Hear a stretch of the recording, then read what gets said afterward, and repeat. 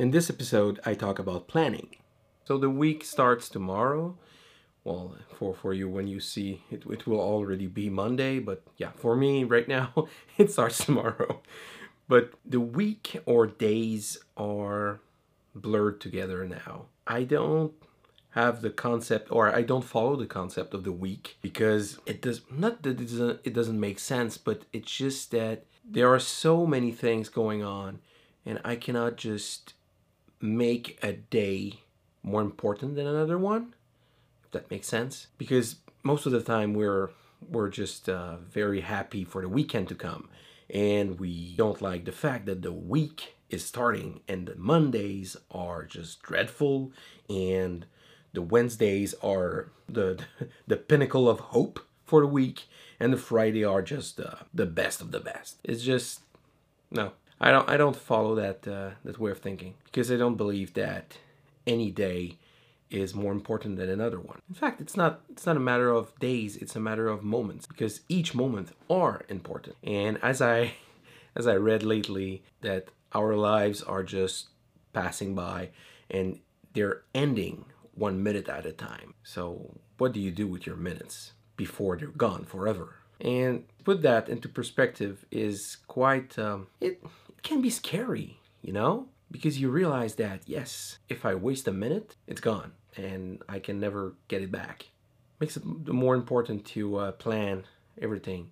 But again, as I read, it was even Carmichael that was saying that we have, or we should have, 5% of our time should be dedicated to planning and 95% of the time in executing. And that makes sense. That makes sense. Because to the extreme, I tend to sometimes not plan enough, but other time I tend to just be lost in planning. And yeah, both extremes are not good, and that's something I need to work on again. But the idea of planning something can be sometimes scary, or it can be relaxing or fulfilling.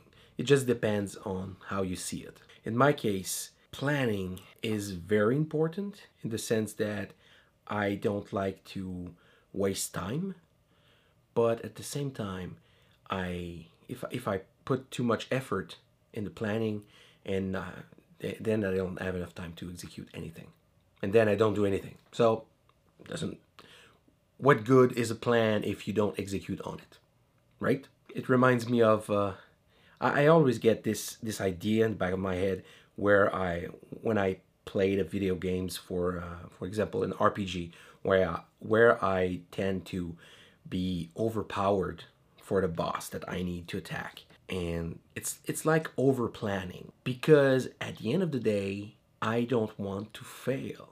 But again, I probably rob myself from many opportunities of growth if I could just execute more and plan less.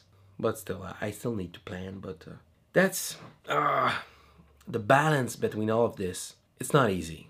It's not easy. You want to do it right, but you don't want to be blocked by waiting for it to be perfect, because there's no such thing as perfection. And yeah, looks like I need to get on the duty. I'm still on call, so gotta go. So that's it for me today. Till tomorrow. Ciao.